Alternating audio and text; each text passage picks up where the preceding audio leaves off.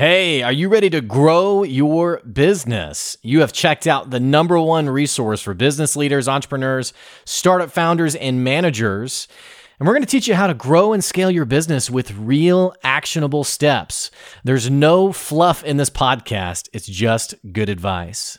Check out this episode. If you're a first-time listener, make sure you subscribe to the podcast. And if you enjoy this episode, leave us a 5-star review. Today's episode is with Juliette Herman. She's the owner and founder of Fit Out Academy. You don't need to fit in before you can learn how to fit out. She's going to teach you more about that today. Stay tuned. Here comes your good advice.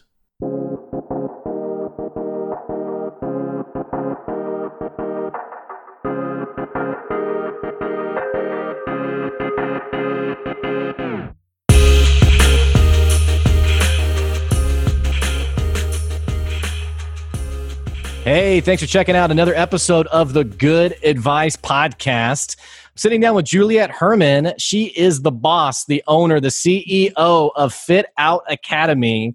And she's going to be talking today about why you don't want to fit in before you fit out. Juliette, I am so happy to have you here today. How are you? I'm doing great. Thanks, Blake. People don't know that we've been talking about 20 minutes. That was our intro. And then we said, let's just record this. So, well, I'm over here like giggling as I'm like talking to you. And I'm like, I like this person. And then I was like, oh yeah, we have to actually record this episode, right. Which, here's the deal. I just got to go ahead and say this. Isn't just the digital world so great that you and I have never met each other before? Yeah. We jump on a call and like immediately we're laughing, we're talking about business. And it's like, man, it's so cool how you can maintain that human element, even with people you've never met before, you've never seen before. It's just, we live in a wild world. It's crazy. Yeah. We even came up with an invention, but we'll hold that off. Yeah. We don't want to give away. Yeah. Yeah. We can't give away the secret sauce. Just yet. Otherwise they'll take the money and run. That's right. Now, maybe a good place. Now, we're gonna dive into your story. I want to know about Fit Out Academy. I love the concept. Before we do that, since we're already kind of talking about just this energy between the two of us, let's start with LinkedIn, if that's okay. Sure. Talk to me a little bit about, how did you get into LinkedIn? What's been your experience with LinkedIn? I'm sure we've both drank the Kool-Aid on LinkedIn. Yep. Share a little bit with me about your experience with the platform. So I actually joined a long time ago because I used to work back when I was at PR Newswire. I headed up an expert network that connected the media with that were looking for sources with experts that were looking for publicity.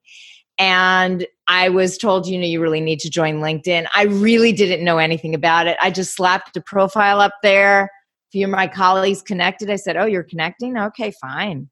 And that was it. I literally ignored it for a very long time. And then a little bit over a year ago, I started using the platform more actively and I started posting. And it's been a very interesting ride, and I will use the term ride because, as you're probably alluding to, I think it's beneficial for businesses. It's beneficial not just for solopreneurs or entrepreneurs in general, but also for big businesses. The difference is that I think you benefit the most when you are a content creator, like what you and I do, in that it enables you to have a voice and share your thoughts on the platform. I personally am a believer in being authentic and speaking about your message versus trying to get popularity. I'm not saying there's anything wrong with the opposite. That's just not what I'm about. So I think LinkedIn serves a purpose for both people. It's kind of interesting for me. So the only thing I'd say, it's becoming a little Facebook-y, but I still think it's a great platform for those of us that really want to make connections. I've made some of my closest friends from it as well, interestingly enough. Yeah, I mean, I've definitely have met some amazing people where I think wow, that is going to be a lifelong connection for sure. Yes. Going to your Facebook comment, it feels like there's an opportunity. There's so much noise right now on the platform. Yes. And, it's funny, you called me a content creator. I don't know if you feel this way. I never thought of myself as ever becoming something like that.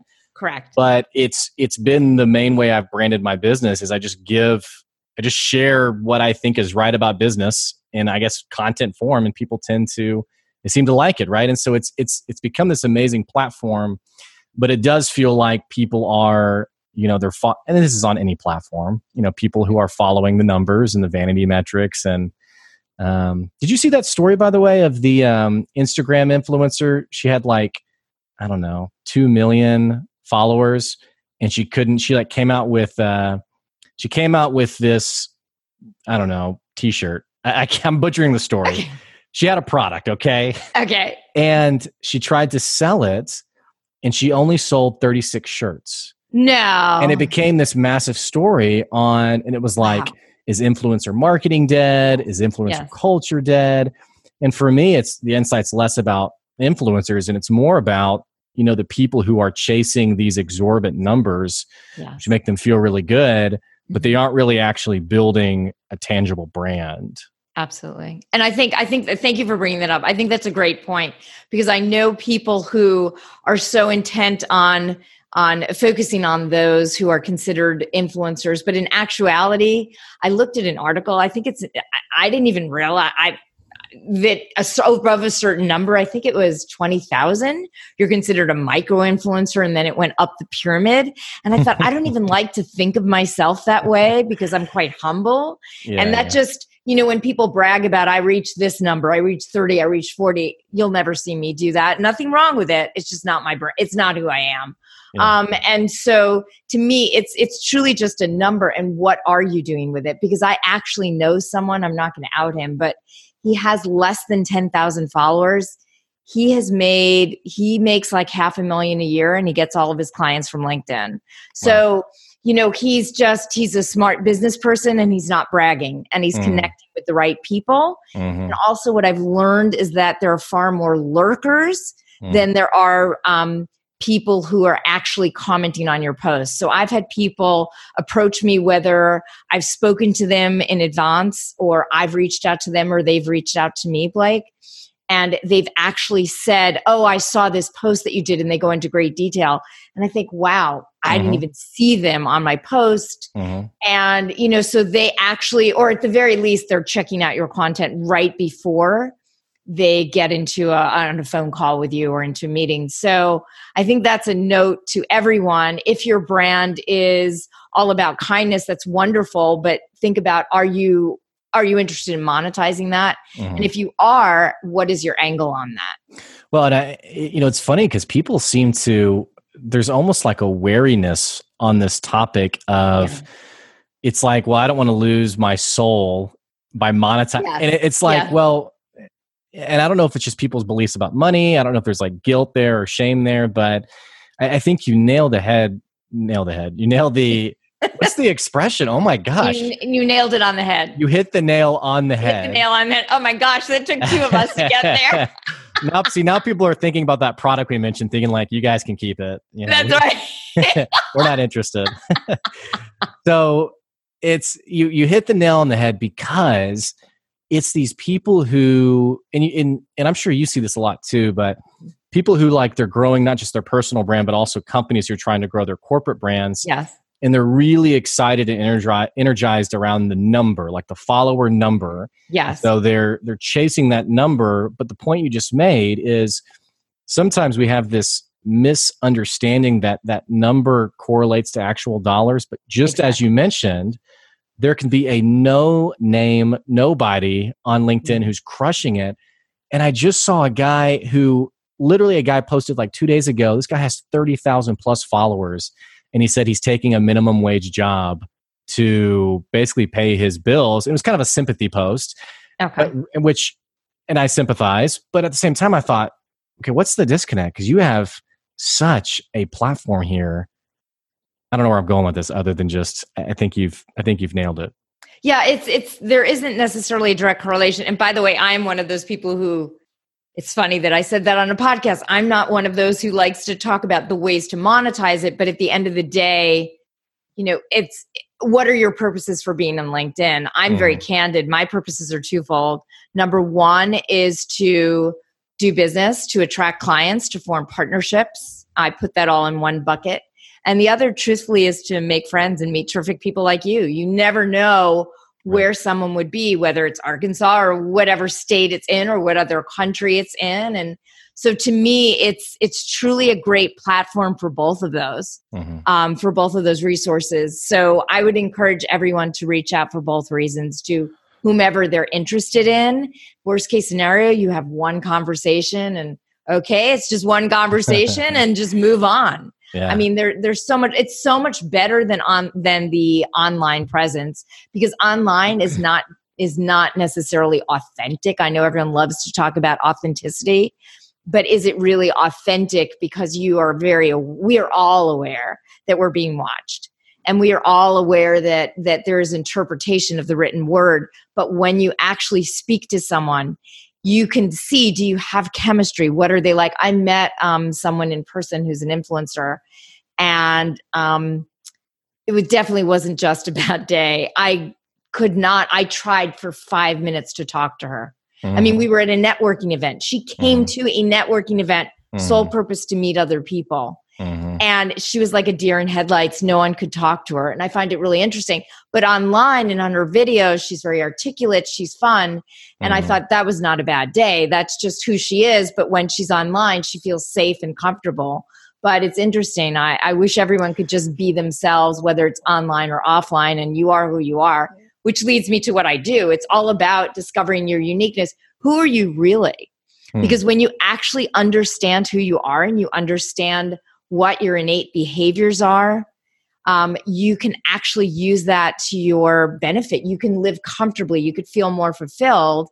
And then also discover during times of adversity, those same strengths become your weaknesses, your kryptonite. And you know in advance, I'm getting into this rough period, whatever that situation may be, stress at work, relationships, home life, whatever the upheaval is, I know this behavior is going to creep up and hurt me. So what are the tools that I have in my toolkit in order to deal with that? So I just wish everyone was aware of who they are so that you could actually live who you are. Well, and maybe, I mean, you just gave a lot of great information. Maybe we can back up just a little bit and just unpack it a little bit, because just starting with the first sentence there, knowing who you are, your uniqueness, your giftings, I feel like so many people get tripped up right there. Yeah. It doesn't seem like it doesn't feel like it's a maturity piece. Like I've talked to plenty of like 18, 19, 20-year-olds who are like, I don't know what to do with my life. And I'm like, you'll get there. Yeah. I also talk to people who are not even in their 20s, they're in their 30s, they're in their 40s, they're in their 50s. And they have those feelings. And coupled with that is a guilt of, oh my gosh, like I still haven't figured this thing out. Why are people, and it's not their fault, but it's almost like this, it's like a disease. It's like, why are so many people like going through life without having that self-awareness and that sort of light bulb of their identity? I think, well, two things that you uncovered. I've learned that it doesn't matter how old you are, because if you are growing, you are learning. And if you're not learning, then you're not growing. So they are absolutely directly correlated. And what that means is that you are transforming. Because if you don't allow yourself to change, then again, you are not growing and you're stagnating. But with that said, your behaviors are formed between the ages of 3 and 5. Those will not change. Your skills can change every 6 months. Your strengths, your all of that can be developed. But the behaviors, it is who you are. So why are people unaware? I think because people are afraid to look behind the curtain. We all have strengths. We all have what I call addictions. Now, when I say addiction, some people, I don't just mean physical, I mean emotional. We all have these tendencies, whether it is really intense. I have a lot of friends who are in the military, and they have brilliant skills. They've been taught great things. And I find that a lot of them are very intense, which is great. The strength in that is that they could do in a storm. They could do anything. They could at least do part of it in a storm. The weakness is that it's hard for them when the storm isn't going on to step out into, off the battlefield, to just step into relaxation or whatever it may be. It's hard for them to just step back. So that's what I mean by an addiction. An addiction could be that you always want to do, you always want to be on. You're so ambitious, you're over ambitious. Another addiction can be you get anxious, you get nervous, you're a perfectionist. You tend to lean towards being sad, or feeling self-defeated, whatever it may be, or you could just be so happy. So I tend to be very energetic. You picked up on that, I'm sure. That is who I am. I wake up in the morning like this. I really, really do. For better or worse, this is how I am. But I am human, and there are times when I know that may be a little too much. And so I've learned to kind of take that back, read the room, and say, you know what? I am an energetic person. The person I'm speaking with is not. Let me tone it down a bit. I'm still myself. So I'm very self-aware of that. Sure. I'm sorry. I don't mean to interrupt you. No, please. I apologize. It's just what you just said. I just have to pause there for a second because so first of all, you sound incredibly emotionally intelligent. Oh, thank you.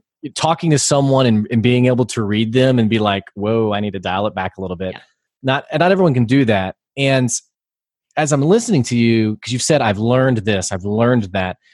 How did you learn that? Because I know a lot of people, you're processing like the self-awareness piece of like recognizing, okay, I need to tweak here, I need to change there.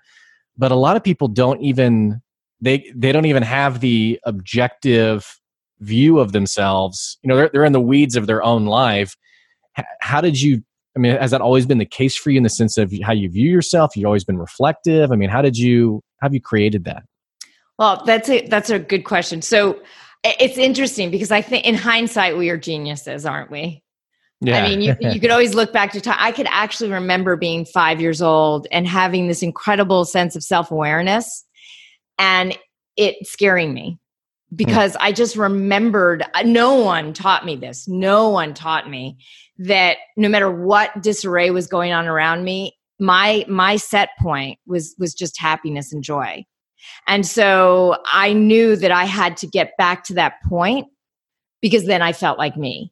I didn't feel like me in those other points. I know everyone wants to be happy, but that does bring me joy, that inner smile. And I remember as a 5-year-old thinking, bring it in from the inside. And again, no one taught me, I didn't read it in a book.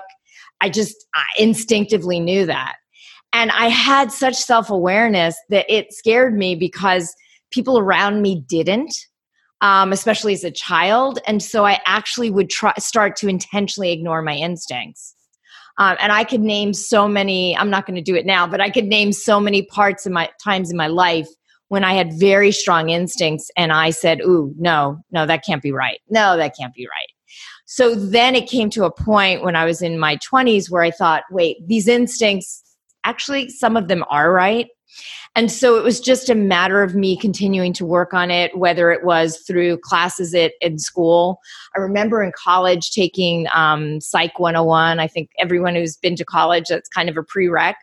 It was one of my favorite courses. And there were a lot of things I learned. And one of them is about self-awareness and transference and projection and how you're projecting who what you feel about yourself, anything that you don't like about yourself, and how that really was a sign to change things. So that's when it all started. I'd say at 18. Well, I started college at 17. So at 17. But that's when it started to change for me. And it's just been this gradual progression. And now it's something I'm very aware of. I will also say that no matter what anyone tells you, I love when people say, oh yeah, I did that years ago. Oh, that happened years ago. Well, be honest with yourself. What the heck is going on now? Because if you are truly aware, there are things in your life. I'm not saying your life is miserable. I don't mean it that way. But there are things where you don't feel you even fit in with yourself anymore. Mm-hmm. And so you need to figure out, well, is there a part of me that's fitting out because I'm not accepting it?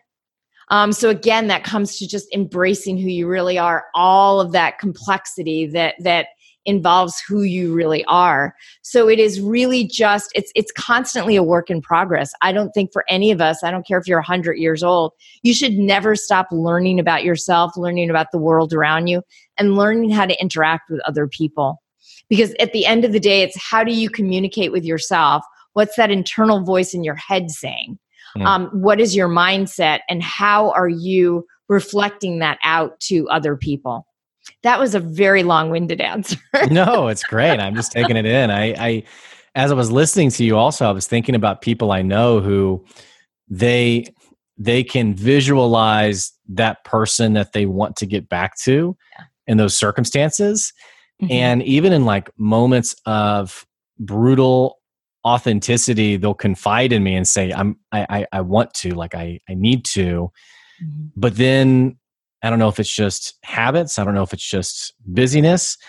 A year goes by and nothing's really, and I don't say that judgmentally because, like you said, we all kind of have our addictions, the things that are hard to break. But I've always felt like there's a real magic between that kind of person. And then there's people who I really admire who they just identify a change that they want to make happen. And then they actually do it. They actually change it. I'm not quite sure what trips us up that keeps us from actually making that change happen. I think what it is life gets in the way, that we feel that we need to reach a certain peak. So, this is my goal. I need to reach X level by this age or this stage in my life. Oh, I'm not there yet, so I'm not going to worry about figuring out who I am. I just need to get there. A common expression is, I just need to do. And I feel that businesses do that as well. When you're looking at a team and leaders, how are they communicating? Are they communicating based on what is prescribed, what they believe should be done in order to be successful? Or are they communicating based on the vision and mission of the company? Are they communicating based on the individual personalities and unique behaviors of the team members, of the leader?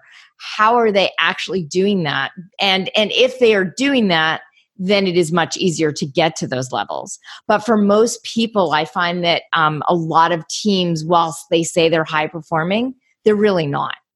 They say they have synergy, but they really don't. They're actually performing as a group, not a team, because a group is comprised of individuals with individual goals that are not working together synergistically. They may have one overarching project goal, but they each have their individual responsibilities and they're not working in a collaborative fashion or working to support each other. So let's say I finish my project first and you're on my team, Blake. Well, I should be checking in with you. If we have good team synergy, I should be checking in on you. You know what? I finished up a few hours early. Can I help you with anything? Or, I'm still working on my project, but I came up with these learnings that I think would be applicable to you. So to me, that's what a team does. And that's when you are synergistic. And I think that's the problem, is that people, whether it's with themselves, are you really synergistic? Are you in sync with who you really are? Are you in sync with the other team members? Are you in sync with the leader? I think and just overall, are you bringing yourself to work? Because when you bring yourself to work, there should never be a separation between who you are at work and who you are at home. Let me tone that down a bit. Excuse me. There should be a little bit, because again, I admit I'm very high energy. So I know that I can't be bouncing off the walls in a company meeting. So just, modulate your tone based on who you're with, but still be yourself. I'm not going to be dour and unhappy in a meeting just to please everyone else in the room that I'm with. But again, I think that's a big thing, that businesses forget that they're comprised of people. And if you are solely searching aiming for increasing business capital, especially nowadays, thank goodness, you will not do well. Because nowadays companies are realizing that human capital is as important, if not more important, than business capital. And you cannot have one without the other. Why is it such a disconnect sometimes for leaders? And maybe I shouldn't even call them leaders. I should say managers, really, or even owners. Yes. Sometimes even like, just think of the words you use. We have synergy here. We hold people accountable here. We really value our people here. I've heard owners say those words, and then you go talk to the frontline employee, and they're like, "No." There's this. It's almost like this huge titanic gap between what the person at the top thinks and what's actually true for its people. What contributes to that gap in your mind? Well, I think what's interesting, you use the word true, and that's really, it's truth is very subjective, isn't it? So what I think is true, what I see through my rose-colored lenses, or it could be quite different than what you see.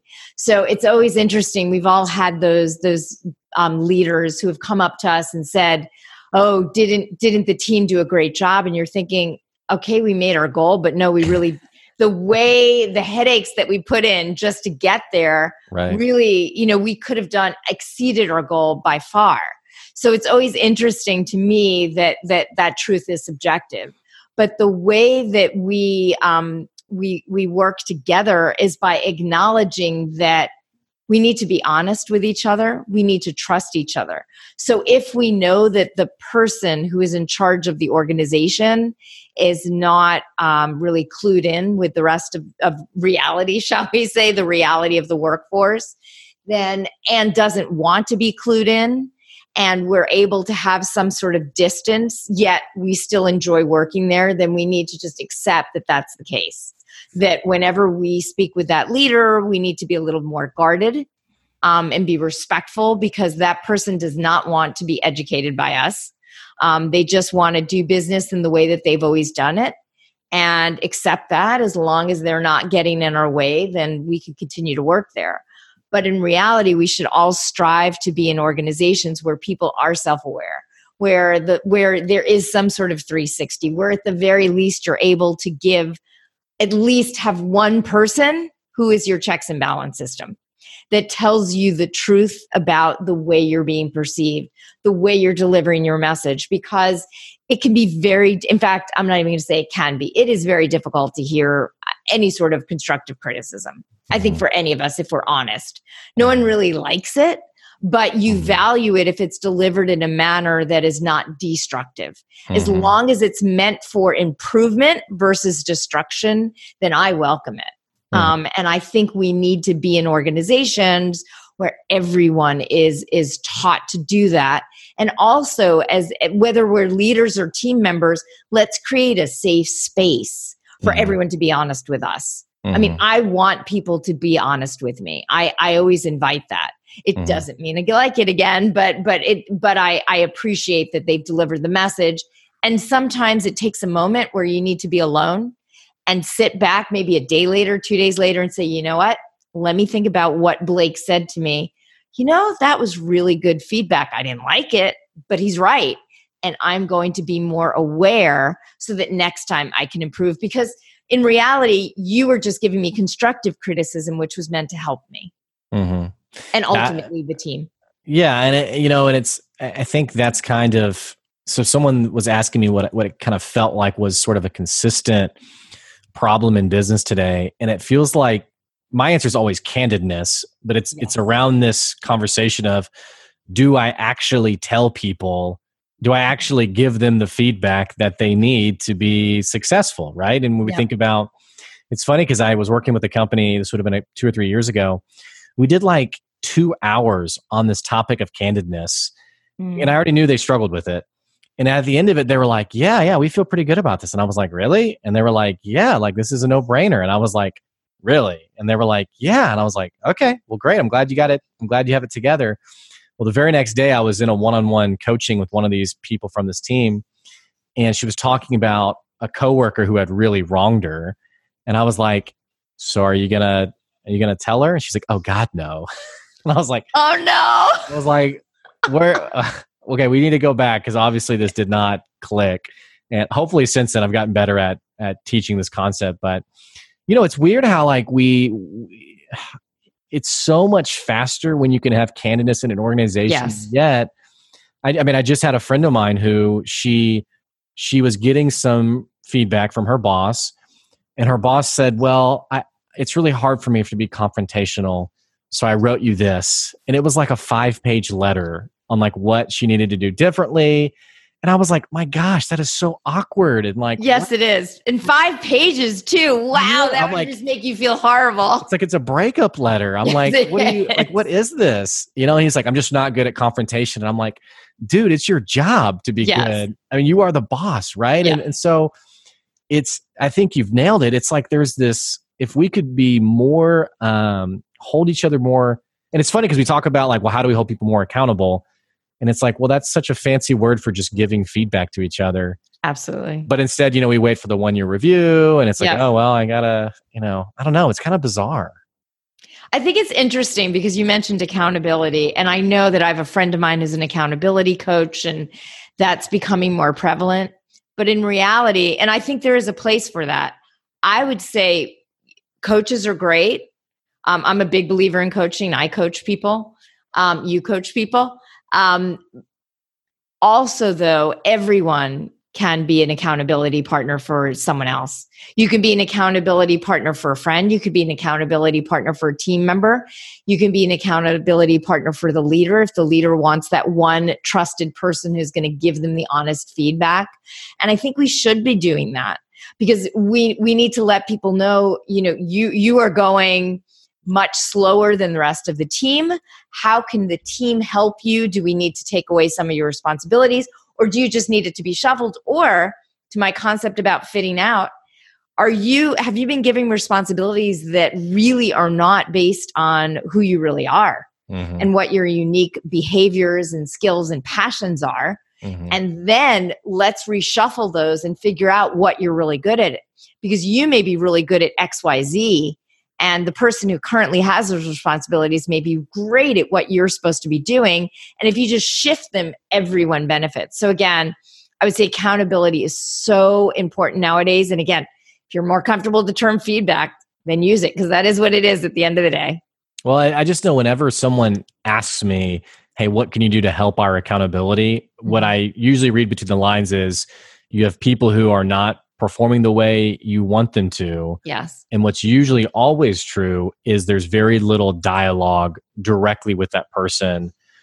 Or it's in some more toxic organizations, it's even punitive. Like what you just said is so admirable. And I think every leader should take that route of, okay, you're not fitting here. Let's find elsewhere in the organization that it clicks for you. I think a lot of people are nervous around that topic because it's, ship them and forget them. It's just, it's not always, I guess, so culture centric, if I can put it that way. Unfortunately. I think it's also I'm sorry to interrupt. That's it. I think it's also a matter of companies nowadays are embracing diversity more. And I think there are many different forms of diversity, whether first of all, it starts with ideas. I mean, let's face it, it's the very basic, regardless of what the constituents are of the organization, it is truly based on diverse ideas. So if you want to innovate, you need to have people who are not, if it's an homogenous environment, there's no innovation. It's impossible. So you want to have diverse ideas, but then take it a step further. Have different genders, people from different countries, backgrounds, skill sets, whatever it may be. The more diversity you have, the better off the team is, as long as you have a good leader that's able to assign the roles, as we just discussed, based on the unique behaviors and unique talents, unique skills, etc. But also is able to give support and training such that the team is working synergistically instead of, let's say there's 20 people on the team, 20 people going in different directions and not working together. So that's where diversity needs to have some sort of check and balance system such that it is still working together whilst being diverse. Now, this has been wonderful. I would not do you justice if I didn't ask specifically about your business and give you some time to talk a little bit about that journey. Because actually, I don't know how Fit Out Academy came to be. I'd love to hear a little bit about that. Obviously, you are incredibly well qualified. You've already shared some really great insights with the audience already. Talk to me a little bit about how your business came to be and really what you're doing today. So my background is very diverse. I started out, I've worked in retail, in financial services, in technology and consumer products.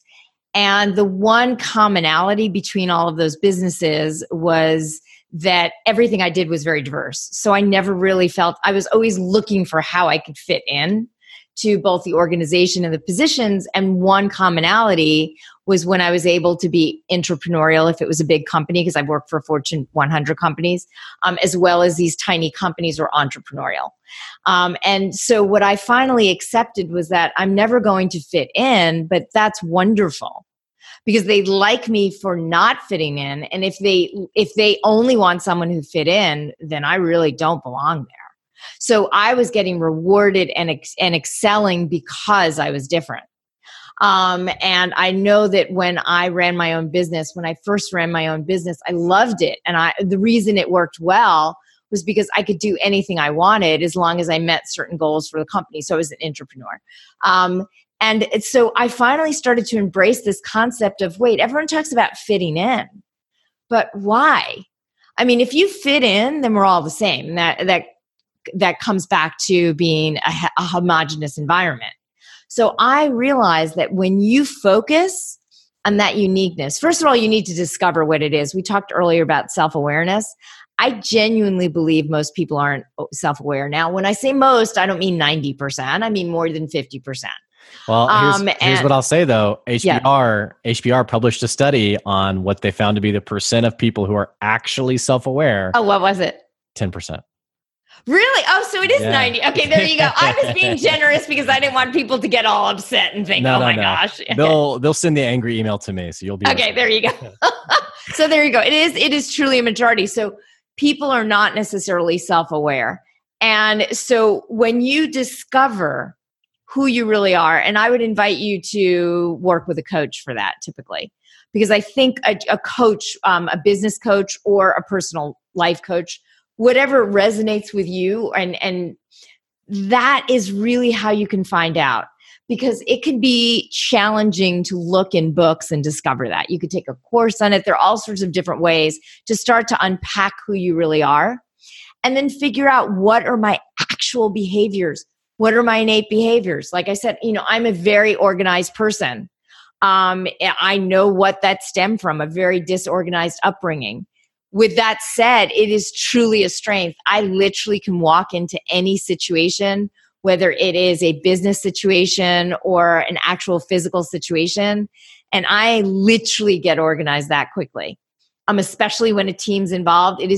I've been in car accidents, bus accidents, and I literally am the one like running in to help because that is my brain. That is how my brain works. What that also means is when there's disarray, it makes me uncomfortable. I can still function, but inside I'm really uncomfortable. But I know that about myself. I know that. And so I know that in order to feel better, I need to get organized quickly. I just know that. And so that's what I mean. You need to be honest with yourself, know your strengths, know your weaknesses, and be honest. You are human.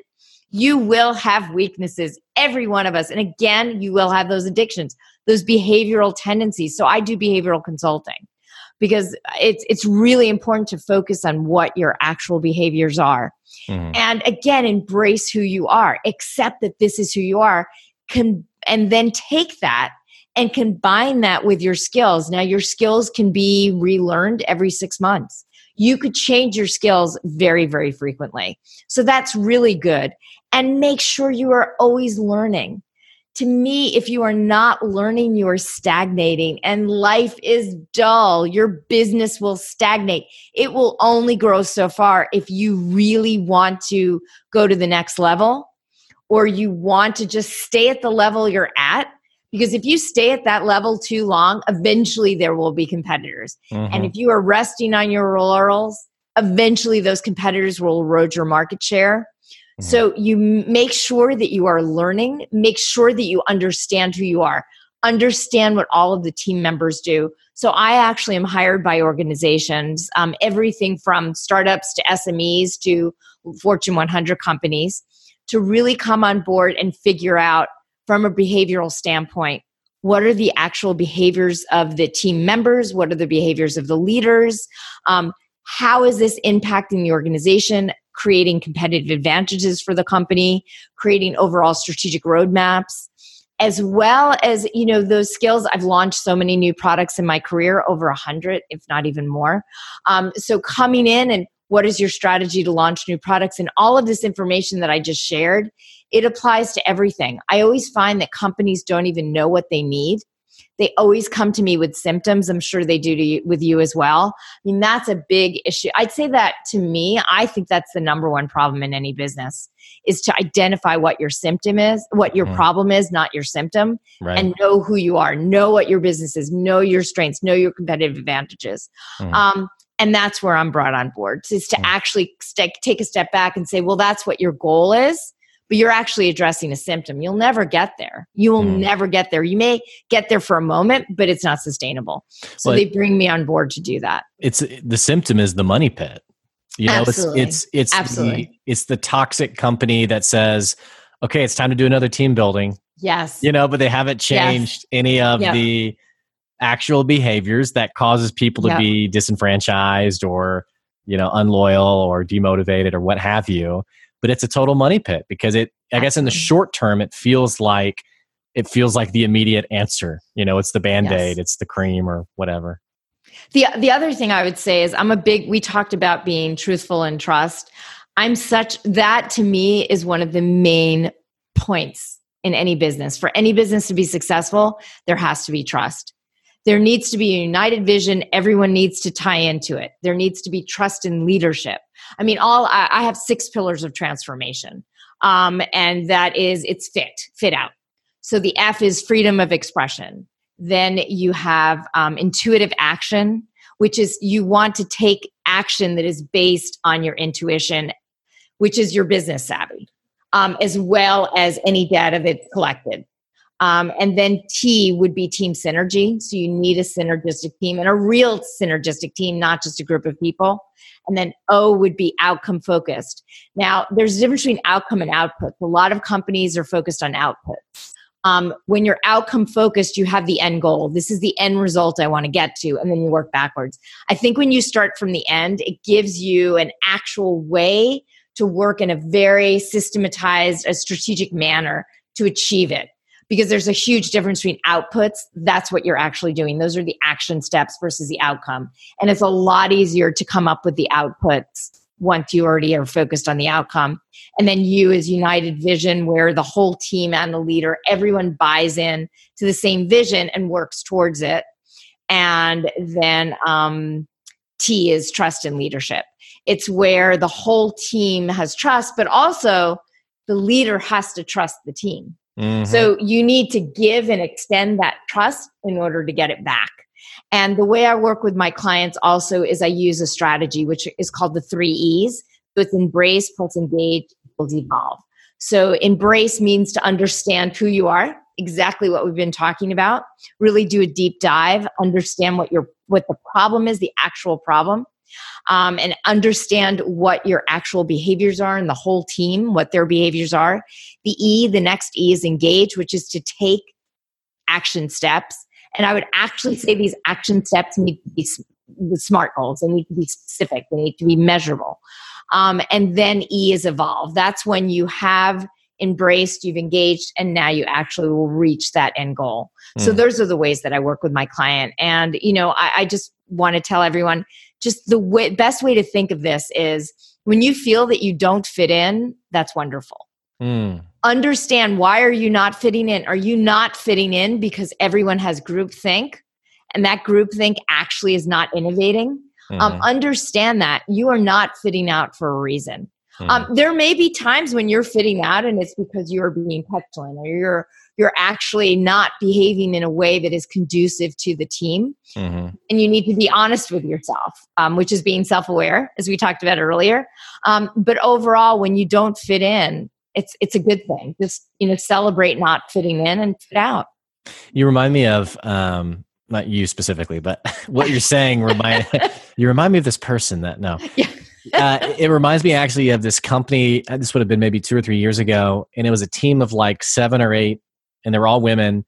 And there was, what would happen on a Monday morning was everyone would come in and they would swap stories and what'd you do this weekend? But there was one person who, she wasn't very bubbly, and she would come in and she would go straight to her office and basically get to work. Well, so the company ended up getting bought out, and the whole team was kept on, except they had to cut one person. Oh, no. And so, as you can probably imagine, the person who was cut was the one who did not fit in. But I remember in hindsight talking with this team and saying, I think you might have just cut your biggest producer. Exactly. Like you just cut the person, because it's, and you know, on her end, she probably could have managed the perception a little bit better, but sometimes we don't realize that, you know, even though you're not necessarily fitting in, so to speak, you know, you have a competitive edge, you have an advantage that is really contributing a lot more than you realize. That's what I think of when I think about what you're talking about. No, absolutely. And I agree with you. It is interesting. Had I consulted with the company, I would have wanted to understand, why doesn't she fit in? And is it really just because she's not a socializer? Is that why? Or is it deeper? And then when you realize why she's not fitting in, as you said, they probably did cut out their best producer. So maybe they would have been better off getting rid of a person who's not producing as well, but is maybe the most popular on the team. Well, and that goes back to your comment on many businesses struggle to identify what really needs to happen within the business because they're in the business, right? And so perception is so tangible because you're right there living it. And so when you're thinking about who needs to go, it's, well, the 7 of us are all so good friends. We're such a great team, but we're not getting any work done. Yeah, and it's like that short-term feeling instead of being objective, and not that everyone needs a coach or a consultant or anything, but being able to separate yourself a little bit and see what's really happening. I think that's just good advice for anybody. Well, so that's actually being self-aware and doing a 3,000-foot view of yourself. I mean, that takes a very strong person, and I don't just mean strong-willed, but someone who's willing to face who they really are. To be able to do that, to really take that big a step back. And again, that's why I think a consultant, a coach can help. I mean, I call it's my term, the concept of outside insider. Whenever I work with a client, I want to be an outside insider. What that means is they need a fresh perspective because they've only gotten to some level and they need to get to the next level. And so I want to be an insider. I want to be an expert as I can in a very condensed period of time so that I could help this company from a strategic standpoint get to the next level, a way that they can no longer do on their own because they are just staring at that blank wall. And I'm taking a step back and I'm saying, wait a second, there's 4 walls in this room. You need to stop staring at the blue wall. Let's walk out of the room and look at the room as a whole. And that's why I think an outside insider is really beneficial in producing that. I love it. Well, Juliet, we're unfortunately out of time today. This has been wonderful. Tell me, what is the one thing that my listeners can do right now to connect with you, to follow you? What's the one thing they need to do? They should connect with me on LinkedIn. It's just under my name, Juliet Herman, JulietHerman. And I also have a website. Once you go to my profile, you will see the link. It's fyi.to/Juliet Herman. Very simple, easy to remember. And I want to leave everyone with these words, which is my tagline, but I believe in it so strongly. Don't fit in, fit out. I love it. I love it. Well, Juliet, thank you for being here today. Thank you, Blake. And for our listeners, if you enjoyed this episode, hey, if you're a first-time listener, let me ask you, what the heck are you doing? You got to click that subscribe button because we're going to be bringing you more good advice from amazing guests who'll be joining the show in the near future. Also, if you enjoyed this episode specifically, definitely consider leaving a 5-star review. And absolutely make sure you follow Juliet on LinkedIn. I will put her profile link in this episode description. Thanks for listening, and we'll catch you later. See ya.